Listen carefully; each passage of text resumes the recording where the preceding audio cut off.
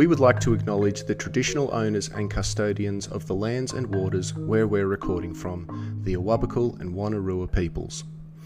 We acknowledge the Awabakal and Wonnarua elders, both past and present.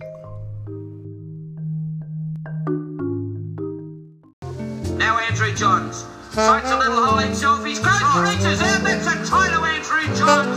Reach straight from the little halfback. And that's a good reward for a great game. It is debut match for the Newcastle Knights in first grade. Andrew Johns scores the try and that should wrap it up for the Knights. If I was Kalen Ponga, I think I would have been worn down after about maybe 12 months at most of constantly being asked what you're going to do with your future.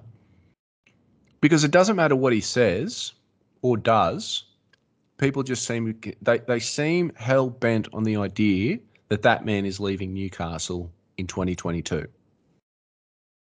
Yeah, and I don't think they even care if he is or he isn't. They're hell bent on making the public believe that because they know that creates clicks and that creates banter and they get their agenda the way they want it.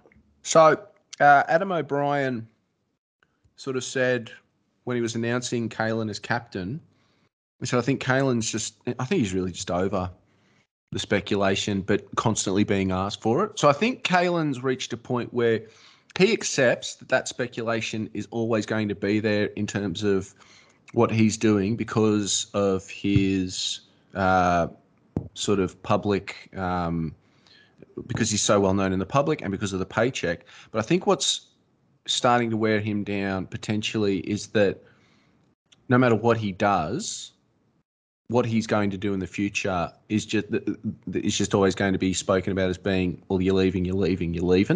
That would do my head in after a while. Oh yeah, absolutely. Because if he's what the media make him out to be, it's a poor reflection of his character. The media essentially call him a mercenary. And I don't know whether that's as a result of the fact that he left the Cowboys and then the Queensland papers jumped on the agenda of, he's betrayed us. Queensland has gone south and gone to an enemy club. I don't know whether that started and it just continued or it's Kalen's profile. It's the fact that Kalen didn't sort of stamp it out really early. He just sat in the background and let them say whatever they wanted. But it's got out of hand now, and it really worries me that in 5 or 6 years' time, what Kalen's achieved in the game won't be what he's known for. He'll still be getting this crap. He, it doesn't appear to be affecting him too much at the moment. I mean, he played 40 minutes of footy in that trial, and look, I've said that I think he's the best player to join the club, since Andrew Johns.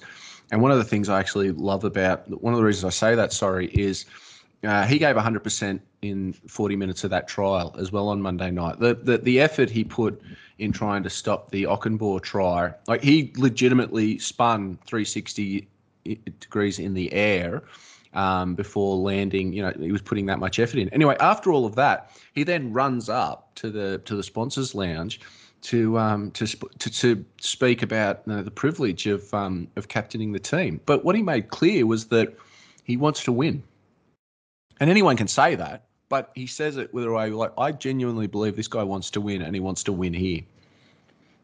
Yeah, and I'm sure Andrew has got in his ear and said, mate, you win with this team with this club in this town, you are the king of the world.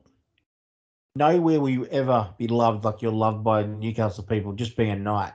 If you lead this club to a premiership, you will be a god for the rest of your life. And that's got to be appealing to anybody. He's going to get the money no matter where he plays. But does he want to be, just another good footballer in Brisbane? Well, not that they've got any good footballers at the moment, but, he'll never be compared to their greats.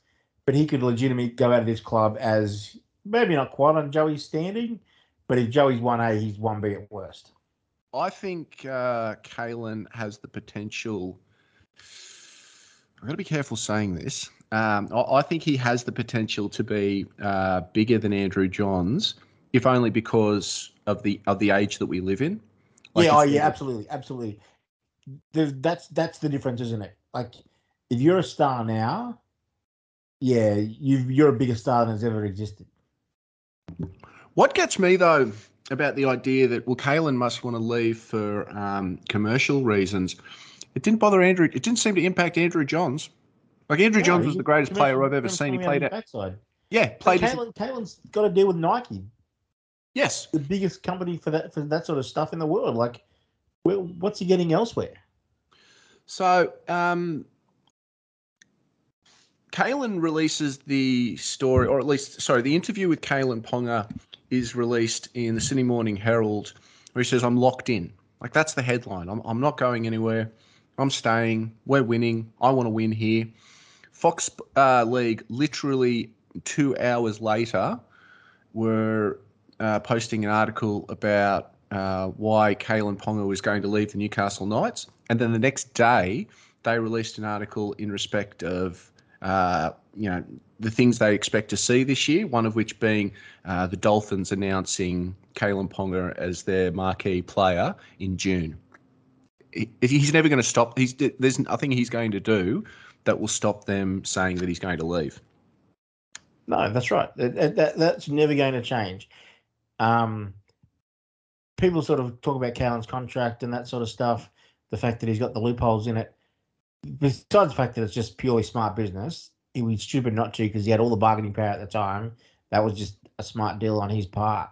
And the Knights had to give it to him because they couldn't afford to lose him. Kalen, as captain, wants to lead these men, and he wants to win a premiership. He seems to think we've got the squad to do it. He seems to be part of a very small crew that thinks that we've got the capacity to do anything other than get the spoon in 2022. We seem to be living in a very weird sort of opposing ends of reality at the moment in terms of what the Newcastle Knights are capable of doing. Right, okay, dog. You and the listeners, strap yourselves in. We're going on a journey. I'm strapped in. We're going to go through this squad, and I'm going to tell you exactly why I don't understand any of this. Can I just say before you start, I didn't know this was coming, so I'm actually really eager to know where this goes. I'm ready to go. Hit it. Righto. So let's look at our squad. We'll start at the big guys. We've got an elite front row. No one's arguing that. The Jaden Brayley injury hurts us, no doubt. If I was assessing our chances, I would have put the Brayley injury might, instead of being top 4 contenders, we're probably going to be a bit behind by the time Jaden comes back. We might be, a sort of 6th place team, whatever you think. The back row, whilst not a strength, it's not a weakness. We've got an Origin player, Tyson Rozelle, Mitch Barnett, who's a very solid first grader. Whatever you think of Lachlan Fitzgibbon, he's a solid enough player. We all like Jira. Got enough that at lock forward we're all excited about Kurt Mann. I get that other people don't see it, don't like him, see all his deficiencies, don't get it. Fine, whatever. You're wrong. Who cares? We've got Sawaso Su, who had an outstanding year last year, and at the very least is a very, very solid backup lock forward. Halfback, okay? That's the weakness. Adam Clune, no one knows. Everyone just says you've lost your halfback. I get that. I'm not going to argue that point. People that don't think Jake Clifford is top half of the competition and could well go to almost elite this year don't know football and aren't paying attention. Jake Clifford has all the tools, and anyone that knows rugby league knows that he has all the tools, and he's had his first off season training with the team. I can't wait to show all the haters wrong when it comes to Jake. He's outstanding. We've got one of the best centre combinations in the competition. Whatever you think of Bradman Best and his injury thing, all this crap that Bradman's overrated is complete and utter horseshit. Bradman is an outstanding player, and when the Knights give him the correct ball, he's going to absolutely run through teams like a train. Dane Gagai is an elite player and has been for a decade. Let's get to the wing. On the wings, you've got Hymel Hunt, Origin player. Edric Lee, Origin player. Dom Young, untapped potential. You got Anari Tuala, who's a very, very solid first grader. He's above average finisher, and he's almost getting to the point where he's in the top, 5 or 6 guys that he has a lot of weaknesses, but in pure finishing, he's up there with the best. And obviously, we know KP is elite, and anyone that doesn't think he's the 3rd best fullback in the competition is a moron. So just where on does you KP. go through that team? Where does anyone think that team is getting a wooden spoon? Well, I can tell you exactly where they think that, Bretto, in the betting markets. There's been an enormous plunge, and this was after the trial, mind you, on the Knights to take out the spoon. Because people don't think that we've got any depth. Because we've had no cup for 2 years and people don't pay attention to the Knights, people think we've got no depth. It's just stupidity. So Brodie Jones would start for at least half the teams in the NRL. He'd probably start for 3/4 of the teams in the NRL, and he's going to be the 70th man in the team. So the big knock on the Knights is that if we get an injury to Kalen Ponga, we're done. We're cooked. Now, yeah, we are. We're not a contender. If KP gets injured, we're not a contender. We're not a finals team without KP getting injured. But are we we're wooden still a better spooners? team than 2 or 3 teams in the competition. I'd still back us to finish ahead of the Cowboys, the Dragons, and the Tigers. Well, and that's exactly right. It's sort of no one. I don't think anybody associated with this pod is running up and down the street saying we can win without Kalen, or we're confident we'll win without Kalen. That's certainly not what we're saying. But this idea that we lack depth so much to the extent that we're wooden spoon favourites without Kalen Ponga, it feels like a stretch. Yeah, like every time I see people, there's people like reading the play on Twitter that, specialise in sort of gambling stuff.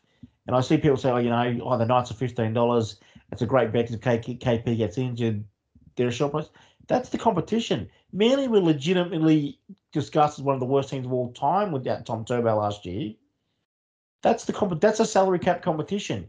You pay guys elite money. If Penrith lose Nathan Cleary, they're going from being the best team in the comp to they're not making the 8. Penrith are outstanding across the park. They're not making the 8 without Nathan Cleary. That's how rugby league salary caps work and how the structure of the game works. But to say that one player out sends you from a 5th or 6th team to a wooden spoon team is a complete and utter horseshit. Hang on, I want to backtrack. You think the Panthers don't make the 8 without Nathan Cleary? No, Penrith do not make the 8 because I don't know about that. Is about 20% as effective with not without Nathan Cleary. Jerome Luai is outstanding, but he's outstanding because him and Nathan Cleary know each other inside out. Well, having said that, and I'm my jury is going to stay out a little bit on that one. But having said that, one of the few defeats that the Panthers suffered last year was against the Tigers when, as we know, they were severely undermanned due to origin duties, one of those players being Nathan Cleary. So they won a few games without their players last year through toughness. But you can't do that for a full season. Eventually, that gets catches up. Yeah. They without Cleary, their spine is dreadful. Because I don't rate Coruscant anymore. I think he's past it. I think that he was lucky last year. That's just my opinion. Whatever. Dylan Edwards is rubbish. That's premiership. Rubbish. That's premiership winner Dylan Edwards. Dylan Edwards is Matt Duffy in a good team.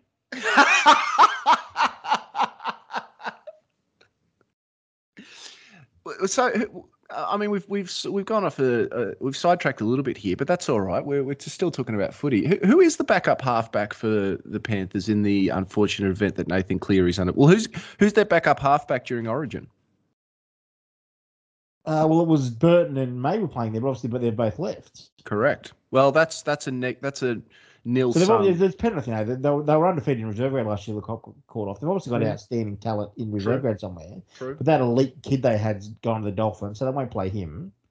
I don't know. I'd say they've got a good halfback there, but a good halfback's not Nathan Cleary. Nathan Cleary is an all-time talent. Correct. The Penrith losing Nathan Cleary is like the Knights losing Andrew Johns. You are listening to the Bay 53 podcast. So, Fox League seem to have this idea that if they write that the Knights aren't doing well, it seems to be working to their benefit, whether it's the idea that people just want to lap it up or whether they think it's sort of got some substance to it. You raised a good thing you raised a good idea through the at Bay 53 pod Twitter account that the literal same article that spoke about the fact that we have no depth then went on to speak about the fact that our 5 rep players will be missing during the season, and it sort of seems to feel like when we have rep players, it's a negative, but when other teams have rep players, it's such a positive for them because you're like, well, okay, we'll miss those players during the Origin period, but well, surely that's going to be to our benefit in the other, 21 games that they'll hopefully be playing for us. Yeah, that's exactly right. Like, and that's the thing. Like, for some reason, our rep players don't get the credit they deserve. Like, Dan Safidi has been elite at Origin in the last 2 years, and yet does he get the raps Junior Paulo gets? Junior Paulo gets spoken about like he's Arthur Beetson. Mm. He's not in Dan Safidi's class. It's just a simple fact. I don't know why. Tyson Frizell, like, he only missed Origin because of injury. And people are just automatically shuffling out and going, well, he's done. Well, he's not. Tyson Frizell has a few chinks in his armour, but Tyson Frizell still will play for New South Wales this year if he's not injured. And New South Wales have got one of the best packs ever seen at Origin level at the moment. Like, I just don't understand. Is it simply because rugby league journalists don't watch any games outside of what's the big reputation? They don't watch the Roosters, and I guarantee you, some of these kids we've got, well, here's a perfect example. Simi Sasagi. Simi Sasagi was playing for Melbourne. Was in the Melbourne system. People would be going, how have Melbourne tucked away another kid that good? Yep. Have you ever seen an article written about Simi Sasagi because he's in a Knights jersey? Nope. Not a word. Not a word. Like, he's an outstanding talent. Jairo Momosia, no one has ever heard of his name. If he was in the Rooster system, he'd be up there with Tupanua and those sort of guys. One of the followers on Instagram, Dylan Muscat at MuzMuthApp Huck Kind, make of that what you want. On Instagram, he did message us saying we obviously asked for a few questions. We'll get to more of those later. But he wanted to know, who do we see as our next rising star to come through our system? His pick is Simi Sasagi. Are you on board with that? Oh yeah, absolutely. The thing with Simi is what is his best position? That's what we don't know yet. Is he a centre? Is he a 5'8"? Is he a lock forward? Is he an edge? I personally think he's a lock forward or an edge. Is he a lock forward under any set of rules in rugby league? No, or he's is a he lock forward under the current rules. Yeah. Okay. All right. Yeah. What about Jairo? Jairo is the next one in that pecking order. I only put Simi ahead because Simi is untapped.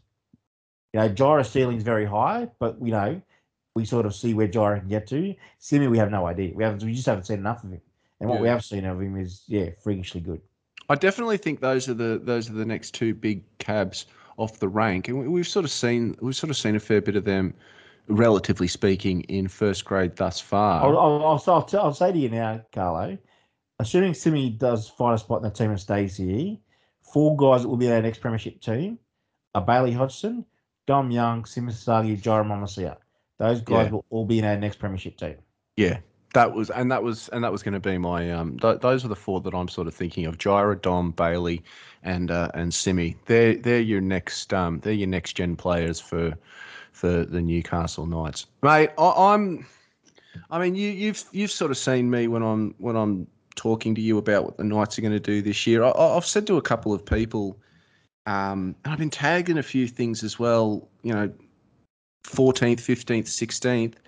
And I've just consistently said, I've never had an off season with this, where my personal expectations for this team are so detached. And I'm not talking a case of 4 or 5 positions on a table. We're not talking here, will they make the finals? Will they not? No. I see a team with the potential for top 6. I've never been so detached from other people like you are wooden spoon contenders. I just don't know what I'm missing. Yeah, a little chat group we have. We're honest with each other. It's obviously out of the public's eye, and we can be just flat about what we think the Knights' real sort of potential is, and we all look at it and go, well, we can't see it, and maybe it is simply that we've seen all those kids play, and we know the potential there, and others haven't. But I also think there's just a bit of doom scrolling. Like, I think that people just want the Knights to suck. Yeah, and not just that, people expect the Knights to suck because we've sucked for so long. So, I was shocked the other day when I heard if Adam O'Brien makes the finals this year. It's the first time he made the finals 3 generations 2003. correct. Back in the Andrew Johns era. Yeah, and people still think that he can't coach. We've sort of chatted about it a bit before, and it's preseason, so you have a tendency to repeat the information that you've sort of been discussing. But with all of that in mind, is that pressure starting to mount again on Adam O'Brien?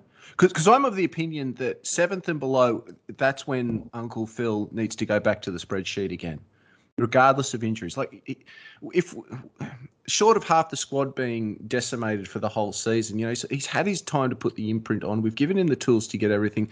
If he doesn't finish sixth or higher, we need to change. That's my opinion on the topic.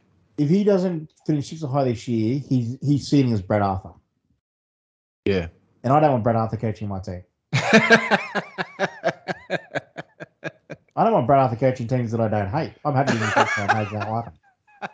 But yeah, if he doesn't, with the squad we've got, he's Brett Arthur. We can't be this coach that sits around the bottom half of the 8, gets beaten the first week of the finals every time. If things don't go their way, they're bloody down the bottom half of the table. Like, how many times did Brett Arthur bounce between the finals and wooden spoon contenders? Like, we don't be that club. I think we'll get an indication of where this squad is at, because as we said, I sort of said to you, we have the potential to be looking at a 2-6 start for the first 8 rounds. Now, Matt Clark, who was deeply displeased with that take, was of the opinion that's rubbish. I want a 6-0 start, and that's what we should be asking for. But for Adam O'Brien, I think we'll tell a lot about where he's at as a coach, where this squad is at after those first few rounds, because it won't just be a case of whether we win or lose. A lot of those games will be, well, if we win, how did we win? If we lose, how did we lose? Because we can't go into round 1 and finish that Saturday afternoon with another 40-10 loss down in Sydney. That's just not sustainable. No, if we go down and get blown off the park by the Roosters after a full off season to prepare, and guys coming in fresh, and they're a team that slow starting is not the word, but they certainly don't start the season hitting the ground. They build through their season. They're not like Melbourne, who are unbeatable in round 1. If we go down and get blown away, there's a real question to be answered there. I think it's probably a really good thing for us that we've got such a hard start of the season, because any pretense of guys getting ahead of themselves will be cut down pretty quickly.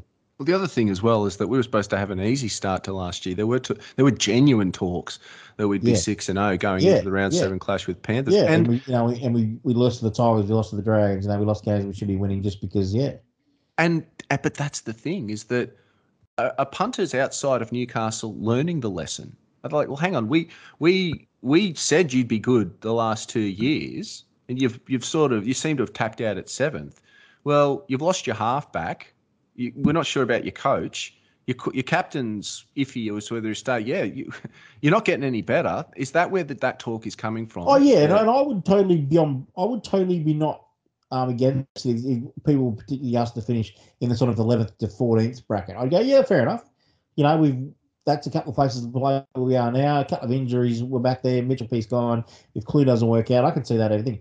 What I don't get is the fact that people just automatically go, I know they're spoon contenders. That's rubbish. Yeah, mate, you came out breathing fire a couple of weeks ago or a few weeks ago. You said anybody who doesn't think that we're finishing top 6 is kidding themselves. There's been a lot of speculation since that that would be a dream outcome. Are you standing rock solid about that top 6 prediction? I'm telling you now, if Kalen Ponga plays 19 games this year, we are finishing in the top 6.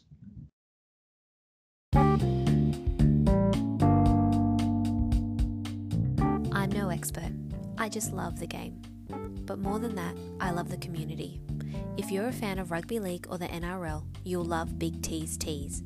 Unique, affordable, and made for fans. Find a link to the online store in the show notes below. You'd look good in one of Big T's tees.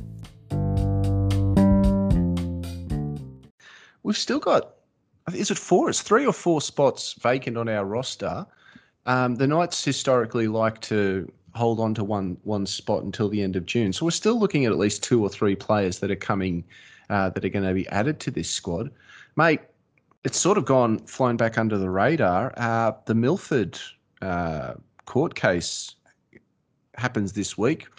We could have an idea about who a further top 30 squad member is going to be by the end of the week. Yeah, I think if Milford is cleared, I think it's almost fate complete he comes to the club. I don't think there's any doubt. I think that's why the club haven't pushed negotiation with any other halves. I think they've really they've got inside mail that it's as good as done that he will be cleared. I don't know, but I think the club really are waiting to see what happens with Milford. If he is cleared, he'll come to us. So hang on, I'm trying to think though. I'm trying to figure out, well, where does Milford fit? Yeah, where does Milford fit in our team? Because they've sort of spent an off season saying, well, Clune and Clifford are our halves. Well, he's a half. Yeah, that pushes him to 14. Yeah, so he starts the season in reserve grade because he has an off season. He finds his fitness, he finds a bit of form, then he comes in the team as the 14, and then we go from there. You know, is he pushing his position where either Clune's not working out, or we've got a few injuries? Because don't forget, he's a fullback by trade too. He started out as a fullback, so and with Bailey injured, that there's a potential there. He could be the backup fullback. I think that he's certainly not going to walk into the team and be the starting 5'8". That's for sure. How much time do we want to give Milford then if he's joining the club, sort of late, out of shape, just in time for round one? Is it really worth our while? Yeah, I think it is because for starters, we've got no depth. Who's the next cab off the rank? Phoenix Crossland's been turned into a 14, a back rower. He's not really a half anymore. Like we essentially got no backup half really. So we don't know Simi's fallen off the radar for some reason. He's clearly injured, but no one knows. So what the deal is there? Just to clarify though, in respect of having no depth, you're talking solely about the halves position. I mean, we've just purely in the half. If Clifford or Clune get injured, who's the next cab off the rank? Yeah, Crossland, which and that's fine. I don't mind Phoenix. I think he's quite a talented young player, but the club don't see him as a half anymore. Yeah, that's he exactly hasn't right. been training there. You don't want a guy like that in your halves long term. A week or two, fine, but yeah, you need an actual half in your halves. So breaking news, which was coming down, and it sort of shuffled our schedule a little bit in terms of what we wanted to talk about for this episode, was an exclusive on examinerlive.co.uk was recruitment manager Clint Zammit was over in the UK to watch Will Price with a mind to him joining the Knights in 2023. And this is off the back of Andrew Johns being a fan. Well, once again, the Daily Telegraph, finger on the pulse. I only put an article this week that was going to Canberra. It's just literally the Knights are in there in England, negotiating, signing him. And he might go to Canberra. No one's saying he's going to come to the Knights for sure, but I'd certainly trust those English sources more than the media speculation here. But he's got a huge reputation. He's untapped talent, big running 5'8" fullback. Apparently Joey loves him, so that's enough for me. So there is, and that's right, there is a lot sort of going on there with that article. I mean, so Andrew Johns is joining the club. He's gone from, hopefully he'll be able to lend a hand with the halves to a hands-on approach in coaching and now recruitment as well. So Andrew's sort of obviously taken a very keen interest in what the club is doing and where it's going, and he's now invested in that. He's like, well, so was this always Andrew's fear? Was this why Andrew didn't come back to the Knights? Besides the fact that he clearly knew he needed to step away and get the Knights out of his system, was this his fear? He knew once he went to the Knights, he would be back all in. Yeah. To me, that's exactly how it feels. He's gone from 2 months ago to he was going to be here a couple of times a week during the off season and once a week at training during the season to he's everywhere. He's got his finger in all the pies. Andrew can't help himself. It's the Knights and he wants to see us win premierships. So obviously Andrew's influence now is, and time will tell whether it's what we want, but as we sit here, it feels like it's what we want. It's what we want, baby. I think the other more interesting part of the article about Will Price is, when was the last time you ever read about a Newcastle Knights scout being anywhere outside of Newcastle, let alone halfway on the other side of the world in the UK, scouting talent. That's and this is the big thing for me. This is the perfect example of the culture shift in the entire organisation. From West putting up the cost, like it's not cheap to send someone on a recruiting trip to the UK. not at the especially during moment. COVID times where flights are expensive as buggery. Mm. The amount of time put in here in Australia to, because they're not just looking at Will Price, they're looking at a number of players apparently. So the amount of time and effort that goes into it here in Australia to count to scout those guys and work out who they want to actually go look at in the positions they need to look at, to just the pure effort of it, of going, well, we're going to look further bloody north than Bulahdelah, and we're going to look anywhere we can find a recruit, which has been the approach of the Roosters for 20 years, and that's why they're so successful. They'll recruit guys from England, they'll recruit guys from bloody Innisfail, they'll recruit guys from anywhere. And because of our junior base, we've never really done that. We've all just gone, we'll produce. But if it's just good to see the club go, we need to actually be actively out there casting the wide net. And this is where it actually does start to get interesting, because yes, the club wants to invest in looking elsewhere, but I think they're going to have to contend a lot with those sort of dyed in the wool Knights fans who are like, juniors. Why aren't we developing juniors? And sort of, I think this is something that can coexist. There's nothing wrong with looking elsewhere and combining that with what you're developing locally.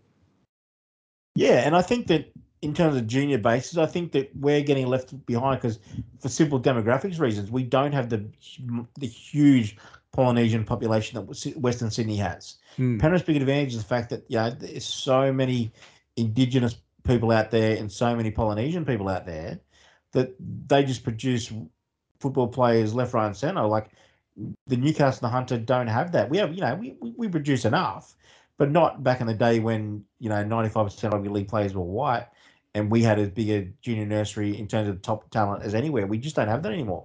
We need to go looking overseas, and it started. We started looking in places like Wellington, where we got Danny Levi from, and Star Toa come from Auckland. I think we have cast the net to New Zealand and stuff, but we have to, because we just don't have the demographics to produce top tier rugby league players as we did. We'll still reduce our share because we've got such a rugby league nursery here, and so many people play the game here and love the game. But having a lot of players doesn't necessarily mean you've got a lot of elite talent.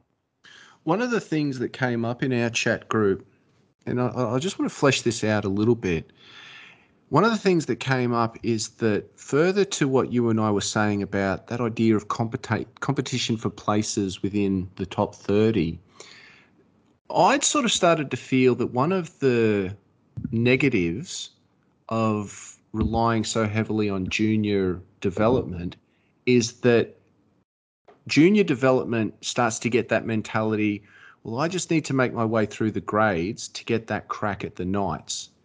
I like the idea of going externally, because that pushes that junior development, because juniors now are looking at it going, well, I'm not the only option now. Absolutely. Like, there was a time not long ago where if you were the best Knights, say you're the best hooker at the Knights in the under 15s, you were almost certain that if you kept progressing as you are at that age, you'll eventually play first grade. Yes. It was just a fait complete. The elite players in our juniors, and they were elite because we used to win all the 15s and 17s. We were always a top team in that.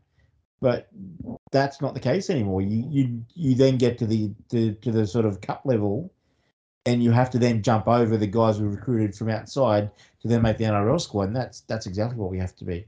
I think the other interesting thing for me about the Will Price development is that Will is another fullback / 5'8". So we're looking at Milford, and I know Milford is only a short-term stopgap solution if he comes to the club.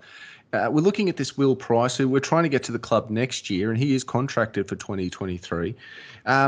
But, I mean, there was Drinkwater talk as well. So it's clear that the club sees that 6 or that halves area as something that we really need to focus on to strengthen the top 30 in general. Yeah, we've really dropped the ball in the halves. You know, which just doesn't make sense. We let Jock Madden leave because we had, we thought we had the position covered. You know, obviously we had Brock Lamb, and that didn't work out for various reasons. We've really dropped the ball in the halves, and we lost Pezzett, who went to Melbourne because of the issues after his dad left the club in his role. Yep. We're really behind the eight ball in the halves. We've got some good halves that are young, but they're still a long, long away from first grade, and you don't know how they're going to develop. And they're probably the most inconsistent sort of position in terms of going from being an elite junior and an elite lower grader to being an elite first grader is the halves. Yep. But look at Brock Lamb. Like Brock Lamb, we all thought would be a 15-year play for the Knights, and it didn't happen. It's just the position itself, and we have to build up halves because we all like Bailey Hodgson, but there's no guarantee that he's going to be a top tier first grader. I think that Cliff's showed enough where Cliff has cemented his role, but I think a lot of us see him as a 5'8". So do you recruit halves, or do the club see him as a halfback and they're recruiting 5'8"s? But you need to have, and it was a great point made in our chat group today by the great man Maitland Mumbler, that you have to have guys because you don't know how it's going to work out. So you have to have 4 or 5 options for 2 spots. Yeah. And that's how Melbourne did it. Everyone laughs at, that when Slater went, everyone thought, well, Melbourne was screwed. Well, they replaced Slater with Munster, and then they moved Munster, and then after Munster, they had the options of Hughes and Drinkwater, and then Pappenhausen emerges, and then they've got Nico Hines, it's the only way to do it. You've got to, those spine positions, you've got to have multiple options. Well, if we're going to do things like the Melbourne Storm, and let's be clear, that's what Adam Bryan was brought here to do. Adam O'Brien, was not brought to Newcastle to give first grade coaching a crack. Adam O'Brien was brought to Newcastle to bring winning ways from the Roosters and primarily from the Storm into Newcastle. So if Melbourne are using the QRL as their sort of poaching ground, is that what we're trying to do with the Super League? Yeah, absolutely we are. And, and it's been said that those guys have obviously played the last 2 years through COVID, and our guys in the lower grades have all missed out. So their younger kids are more developed now. Yeah. They've skipped over our kids. They might have the talent of the best Australian kids, but they've had 2 years more development. Mm. It's just smart business. Like Canberra turned themselves from also runs into grand finals just by recruiting well in England. And the other thing about recruiting young players from England is that, well, you're not getting those sort of, mid-20s or middling to almost elite players who have, for lack of a better phrase, developed bad talents. Like you're getting the younger English players who've shown the potential and then bringing them over to the Australian system when you can say, well, why don't you have a crack over here and see how that develops your ability. Yeah, Gareth Widdop was the first one of those. Melbourne recruited him at a young age, and as a lot of people say, well, Gareth Widdop, is Gareth Widdop, but he was. Let's not forget, he was very, very, very good for quite a few years. Like most clubs would have jumped at the chance to have Gareth Widdop in their team, and he was the first of those halves fullbacks that come through the system, and a lot of clubs have realised that England do produce those guys, and we can get them into an Australian system. Learning under the best coaches and the best players in the world, they have got the talent to be top tier players. There was a lot of talk about Brooks. I think the Brooks train has left the station, which I was disappointed about, but I think, I haven't given up. Oh, you haven't given up, really? No, did you see Tigers fans eviscerate him last night? Well, yeah, but they've been doing that for years. Why would that change anything now? I understand that, but now they've got options. Once Dewey's back, they won't let him go because they can't go because they've got no halfback. But once Dewey's back and Hastings at half and Dewey's at 5'8", I've got no doubt the Tigers will be trying to push him out the door. Brooks then stays in the race. Do you reckon the Drinkwater thing was real or not? Yeah, that's dead. I think it was an option, but it's dead in the water now. Yeah, I think that one's definitely sort of... Because I just think the Knights realise he's not good enough. And that's why I thought they'd change their focus to Milford, because I thought the Brooks / Drinkwater options were, though, like, we went our hardest at those. That's not happening. But look, Milford might be available. Let's hitch our ride to that wagon. Yeah, I think the Milford one has been a sort of opportunity in that it really suits our timeline because he's only for 1 year. So it's a halt. It gets it means that he's not a halt to any development in our spine because he's here for 1 year. So if the option next year they're thinking it's Hodgson at 1 and KP at 6, or if it's still KP at 1 and they're going to recruit a 5'8", whatever. Milford doesn't change any of that. I think the reason I sort of started to think that the Brooks thing might have been done is that if you've got Hodgson, a fit Hodgson, Ponga, Clifford, Brooks, well, which one of those misses out? I mean, on appearances, it looks like it's Hodgson, but if he starts performing the way he's expected to perform, then you have to have KP in there somewhere. Well, suddenly it's between Brooks and Clifford, and then you're like, well, why did we recruit Brooks if Brooks all of a sudden is excess to our needs? Well, that's great.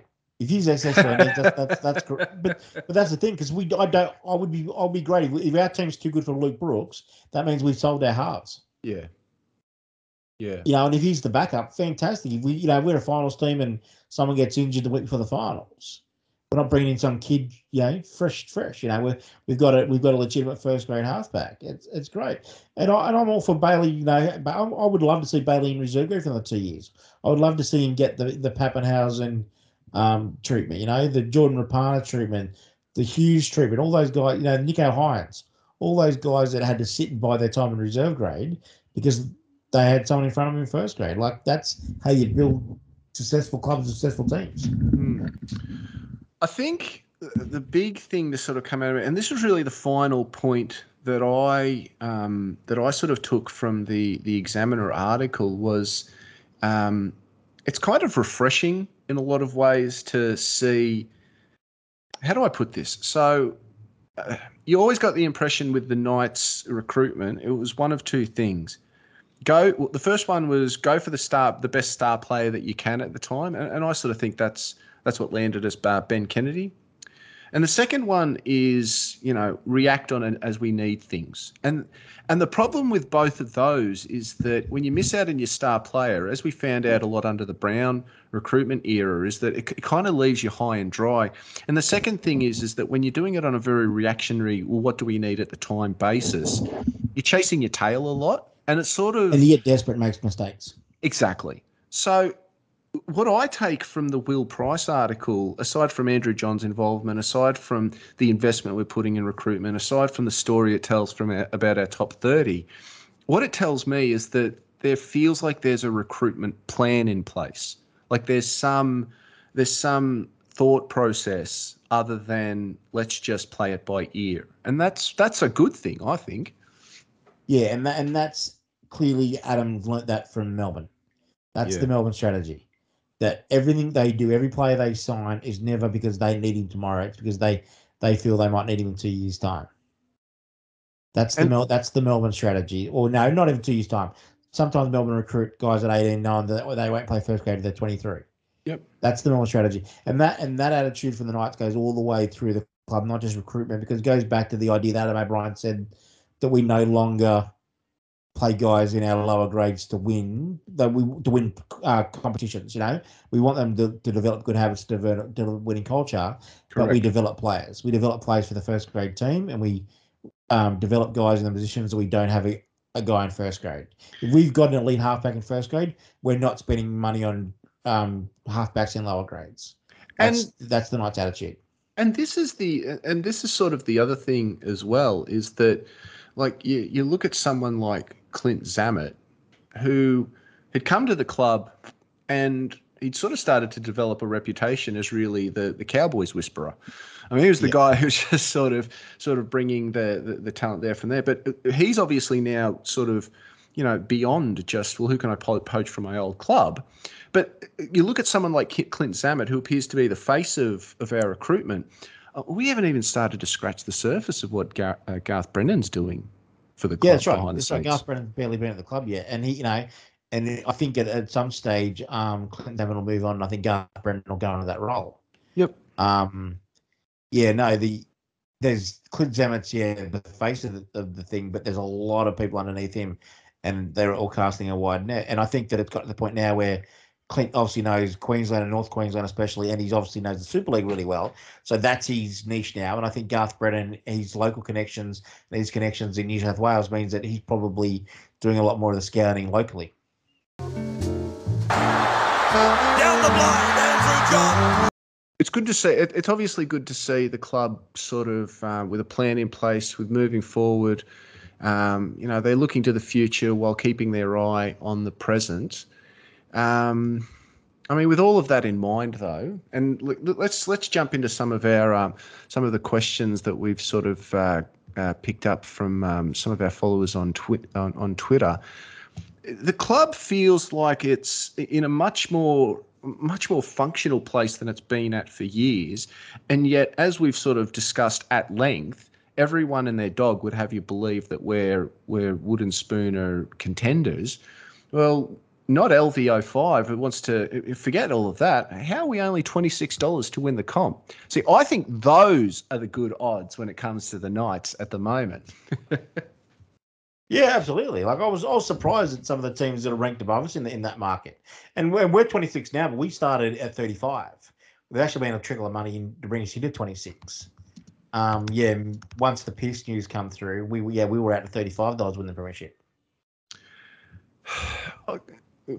I know Pierce has now got, and I think he had another win in the Super League. But he's been very, very poor. He's definitely played. Despite him, not because of him. Look, I'm going to give him the benefit of the doubt and say he's playing like a player who's still coming to terms with an entirely new comp. No doubt. No doubt. Like I still think that he's probably going to be the best player in the comp at some stage this year. But to me, it just shows that we made the right decision. So we're $26 to win the comp. A lot of people started to sort of write us off. Most recently, Caleb. But the Pierce departure was something that sort of played its part. Now, again, this is from at Harvey G on Twitter, who made a brilliant observation where he sort of said, you get the impression that people start to look at team fortunes based on what they believe was planned or unplanned. Now, I want to look at some of the teams that are. Okay, so we've actually blown out to. We're back at 31 to win the. Does it make the grand final or win? Yeah, to win the grand final. So we're at 31. I just want to run you through some of these teams that are above us. Bulldogs at 26, Broncos at 26, Titans at 23, Sharks at 19. Now, this is where Harvey G's made a really impressive point, is that you look at those teams that are above us and more favoured to win the grand final, and for all intents and purposes, the way they've recruited and where they're placed at the moment, everything's going to plan for them. So they planned for their halves pairing. They went on big recruitment drives. They planned for the coaches that they've got in place. So everything seems to be going along the way they want to. Now, aside from the substantive elements of the decisions that have been made, everything's going to plan for them. But you look at someone like the Knights, who are out at 31, well, you didn't plan for your halfback to go. Now, regardless of whether he's a good halfback or not, and Mitchell Pearce was an above-average halfback, but you and I agree, we think there's the potential that we're better without him. But that aside, your halfback left and you didn't plan for that, so you must not be tracking well. That seems to be the thinking. Oh yeah, that was a great point by a friend of the pod, Harvey G. That's exactly right. But what we all have an issue with is the fact that a plan in place doesn't mean it's a good plan. Yes, and that's the thing. These plans, like Brisbane still don't know who their 5'8" is, and it's a choice out of rubbish, and the coach's son's rubbish. Like that's I don't care. Adam Reynolds, is a great player, but Adam Reynolds is not making any of those players good. We've already had a call on the Sharks halves. Like I wouldn't want them for certainly not for how much they pay Nico Hines. I wouldn't want them.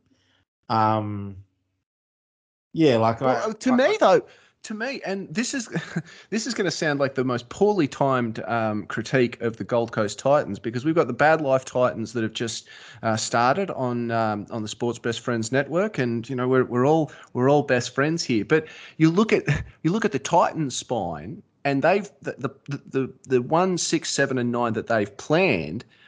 There are more unknowns about their four key players than our four key players. And I'm not saying whether they're better or worse, but there seems to be on planned potential as opposed to our plan based on what at least some of our players have shown to date. Yeah, it's pure potential. Like Toby Sexton has a great reputation and he's shown glimpses, but he was thoroughly outplayed in Queensland Cup at times last year. He might be great, but I wouldn't be betting my house on he's going to be great this year. Jaden Campbell looks like he could be special, but he also is 50 kilos and, he's one good hit in the ribs away from missing quite a few games. It's the desire to bet on other teams' potential, but not ours. That's it. Why are we not getting the benefit of that? Why are people not going, oh my God, Jaden Campbell looks great. The Knights have got a great fullback to a kid called Bailey Hodgson. Why is it only certain guys in certain clubs that are getting that attention? I wouldn't swap our spine with any of those teams that are ranked above us in that betting. Look, I think when it came to talking about the Knights, you and I were always going. We never pretended to be unbiased about it. We certainly tried to be realistic and logical about it. But I think you were always going to get a one-eyed look at it when it came to what the Knights can do. But I think with Not LV. I think the reason we're $26 for the comp is because we probably haven't won it in 2 decades. But I think when you compare that to a lot of other teams above us, I probably think that's a bit of an unfair rating. But hey, it's as we said during the week, the more people bet on us to lose, the more we win.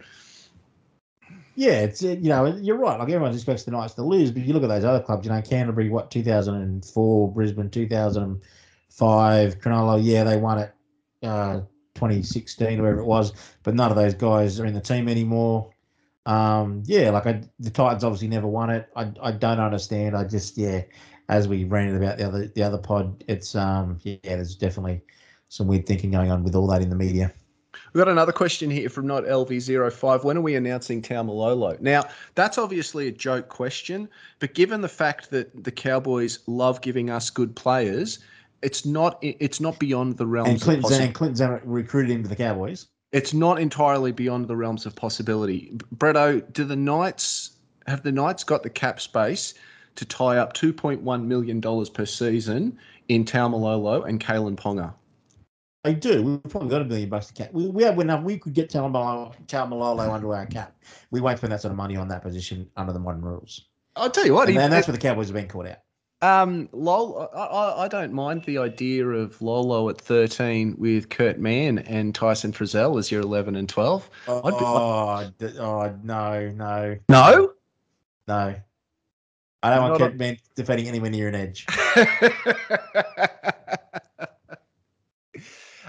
Lolo though, not out of the realms of possibility, but you don't. That's the thing. We could afford him. There's no doubt about that, and we need back rowers desperately. That's not the thing. I would give him a left arm to the Knights, but the Knights just aren't spending $1 million on a lock forward under the current rules. They're just not.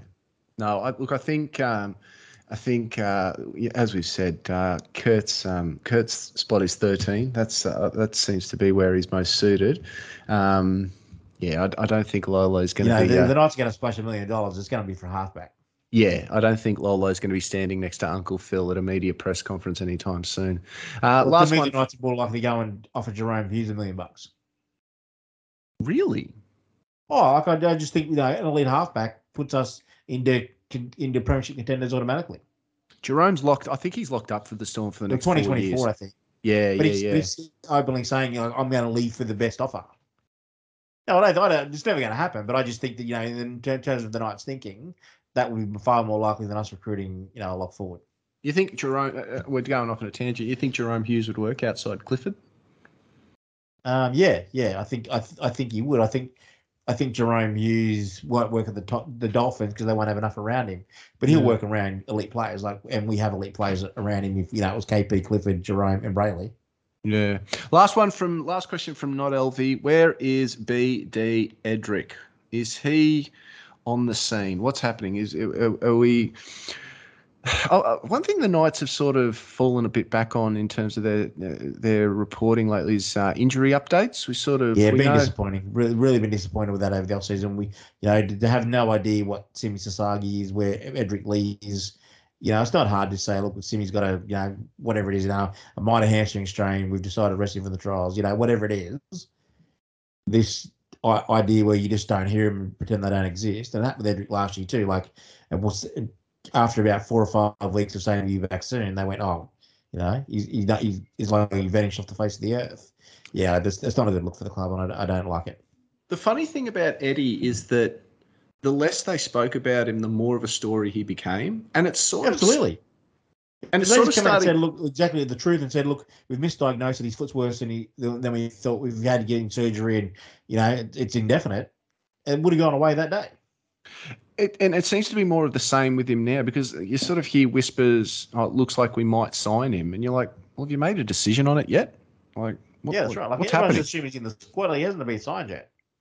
Yeah. So we don't know. We don't know where Edric is. Hopefully he's back on that left wing for the night, screaming down there in front of Bay 53. Yeah. Scoring match winners galore. Getting K-Dog nude. Oh, you better believe it. Now, I think we've got you got to stop saying that, because people are genuinely going to think, well, maybe I might do it. Last question, and this is from Dr. Grant Morgan at Carabco on Twitter. Thoughts on signing another Pommy? We sort of talked a bit about. I mean, if the talk on Will Price, if his ceiling is as high as it's being made out to, I'm all for it. I don't mind where we sign players from, as long as they fit into what it is we're trying to do at the club. That's my take on it. Yeah, absolutely. And and the West have obviously put money into the recruitment trip. Will Price will cost a transfer fee. He's still on a contract for next year. So for West to be willing to put up that transfer fee as well means that they really like him. And obviously Joey's had a big say on what they think of him. Adam O'Brien obviously likes him. Clinton Zammit likes him. Uncle Phil's going to put up the cash if we can get him. That all just points to the fact that the club have identified that we need a 5'8" fullback. To fill those roles, whether it's as a backup to start with or whatever they see for the future. That's a real glaring weakness in the club in depth terms. But just on that front, Mac Baker had an outstanding trial. Yeah, don't sleep on him. He's one of those guys that no one ever thought he'd be a first grader, but every time he steps up a grade, steps up a level, he's really taking the bull by the horns. I'm excited to see Mac play this year. Yeah, no, I think the opportunities is definitely there for Matt. Mate, I actually forgot one more question, and this is from Sir_Rudy R. He's actually been a solid follower of ours on Instagram. I think from the moment the podcast launched. It's getting late, mate. It's been a long session for you and I today. His question, and I think we might have covered this, but it's worth going over again. If Dom Young ends up killing it on the wing, should we end up picking Hunt, the more experienced player, over Tuala, who is a great finisher? Now, I think before you and I sort of landed on Hunt and Young as our wingers, but then you obviously throw Edric back in the mix. Where does that leave it if Dom Young takes possession of a wing spot and doesn't give it up? Who gets the other spot? I think it's Heimels. Yeah. Heimel, you get the impression with Heimel that the club internally rates him like top 4 player in that roster in terms of importance to that team. Yeah, I think most Knights fans that know football do too. Like, I think outside they probably don't quite see it with Heimel because he had that reputation when he was at South and that, he had the drop season that. But he's come on in leaps and bounds. And when we recruited him, he was outstanding. We all just thought, Heimel's just a placekeeper. But he just got better every year to the point now where I think I'm with you. I think that, when the team sheet gets written out, 1 K Ponga, top 5 Heimel Hunt, 6 Jay Clifford, they're straight on the back line sheet, I don't disagree. I think if Dom Young does what he's anticipated to do this year, Young and Hunt are your starters when fit. It's disappointing for particularly Inari Tuala. And look, let's be honest. You and I have been writing off Inari Tuala for the last 18 months, just solely in terms of he had a great start to his Knights career. And then he sort of started to trail off towards the end of 2020. And then we sort of like... We thought the final destroyed him. Yeah, we really did think that Rabbitohs game was like, no. But the shift to the wing has just revitalised his career. Yeah, he proved he's a winger, not a centre, who can play centre, but he's a winger. You know, he's almost a winger specialist these days.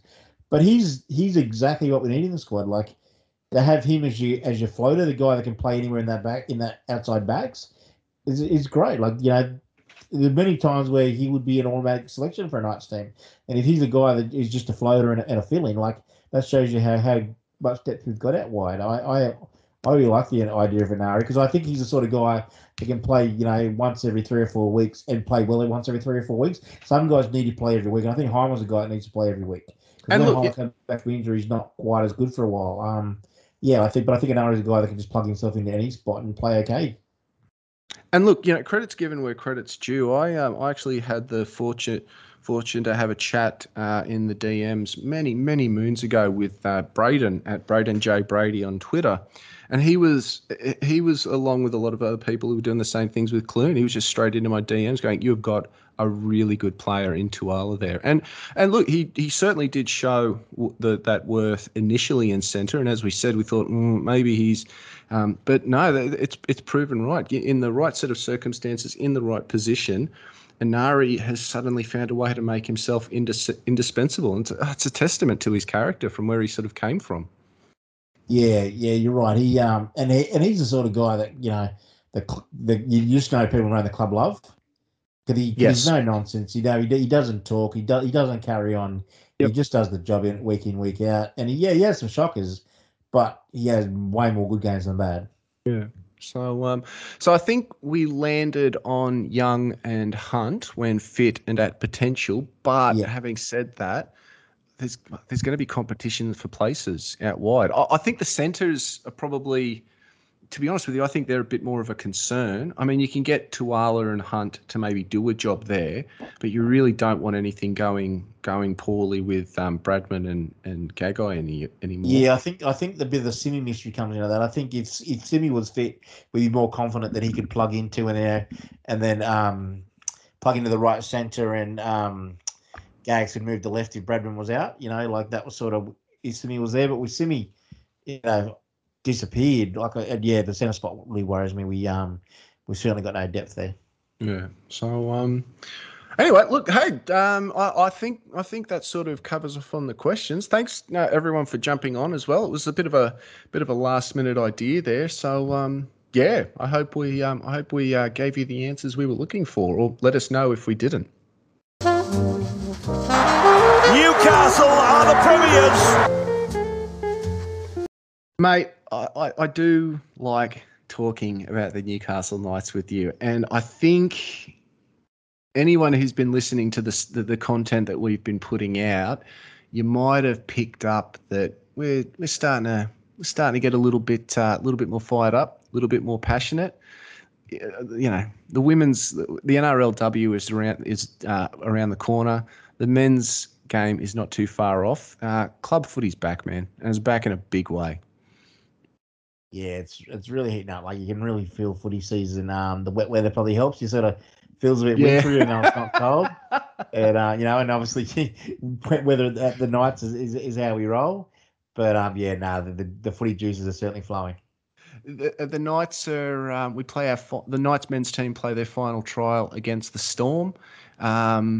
So the same thing that we'd be looking for against the Bulldogs, I've imagined. Bit of fluidity in attack.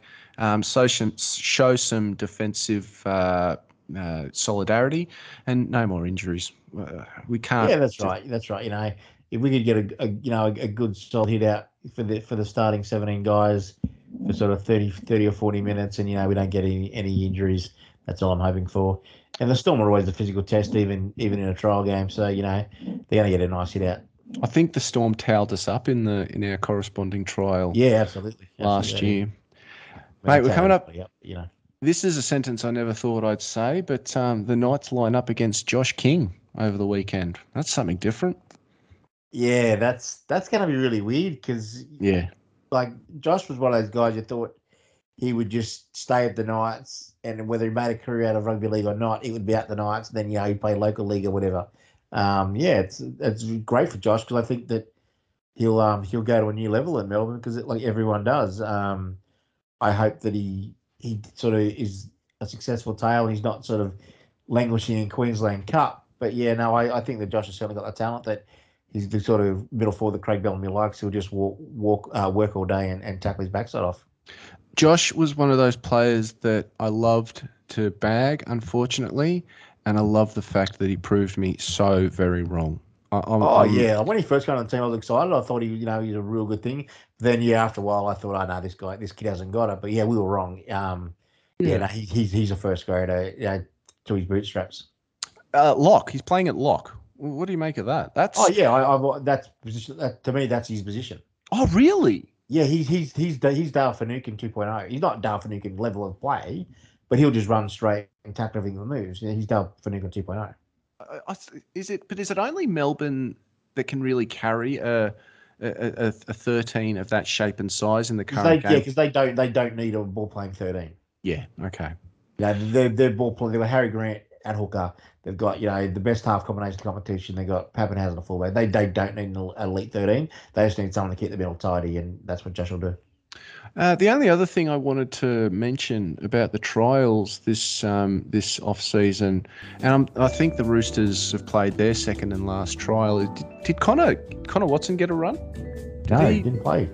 Did he? So I wonder. I mean, that could be one of two things. He's A, not ready, or B, he's shown enough to say no. We don't need. You don't need any more fitness. You're good to go come round one. But yeah, I thought that was a bit curious. I thought they would have at least given. It seems to be Robbo's strategy, but Robbo doesn't play many of these guys who will start, especially in key positions. He doesn't really play them in trials.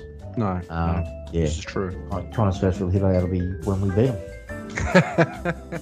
And you and I will be there to watch it. It's actually going to be my first trip to the SCG to watch footy. I don't think I've been there before. Not for rugby league, at least. Yeah, it's terrible to watch rugby league. Absolutely terrible. Yeah, I hear this. It's it's a nice place to go. I always enjoy going to SCG. It's a nice place to visit. But I figure if it's going to be the last time that the Knights play at the SCG, what a time for us to finish on a bang with a round one win over the Roosters. Absolutely. We didn't get the chance to win premierships there because there was no games there once we joined the competition. But yeah, we'll just go out with a bang by beating the best team in the comp. Sounds good. And of course, look, we don't know when this will go to air, but all the best to our NRLW team for round one as well. We'll be cheering until we are blue in the face. We're so excited for this Parramatta game, and I've got no doubt that 1-17 will do the town of Newcastle as proud as you can possibly believe. Oh, mate, those girls have jumped out of their skin when that first Newcastle chant goes up. Oh, they will. Oh, I hadn't even thought of that. And it's so funny what you say because, you could see they were bouncing with energy at the season launch. They're ready to go. Yeah. Yeah, no, it's going to be a really exciting time for all the ladies, after so long out of footy. Yeah, definitely. Mate, we've had a big session. We've covered a fair amount of topics. We might leave it there. And again, thanks everybody for listening. Another shout out again to our sponsor, A+ Contracting and Polywelding. Thank you for helping us put these shows together. And enjoy the footy until next time we see you. Yeah, thanks guys, and follow us on the socials because especially when Knights play, whether it's men's or women's in the trials, you'll get our thoughts as the games flow along and after the game. So yeah, if you want to get a bit more content out of us, jump on the socials. At Bay53Pod, Twitter, Insta, TikTok. We're still trying to navigate TikTok, but come along for the ride, and have a good one, everybody. Bye guys.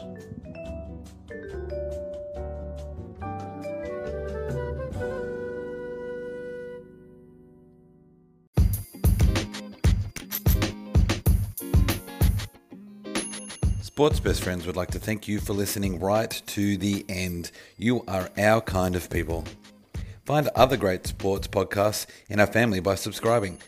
And remember, social media isn't a bad place. You just need to follow the right people.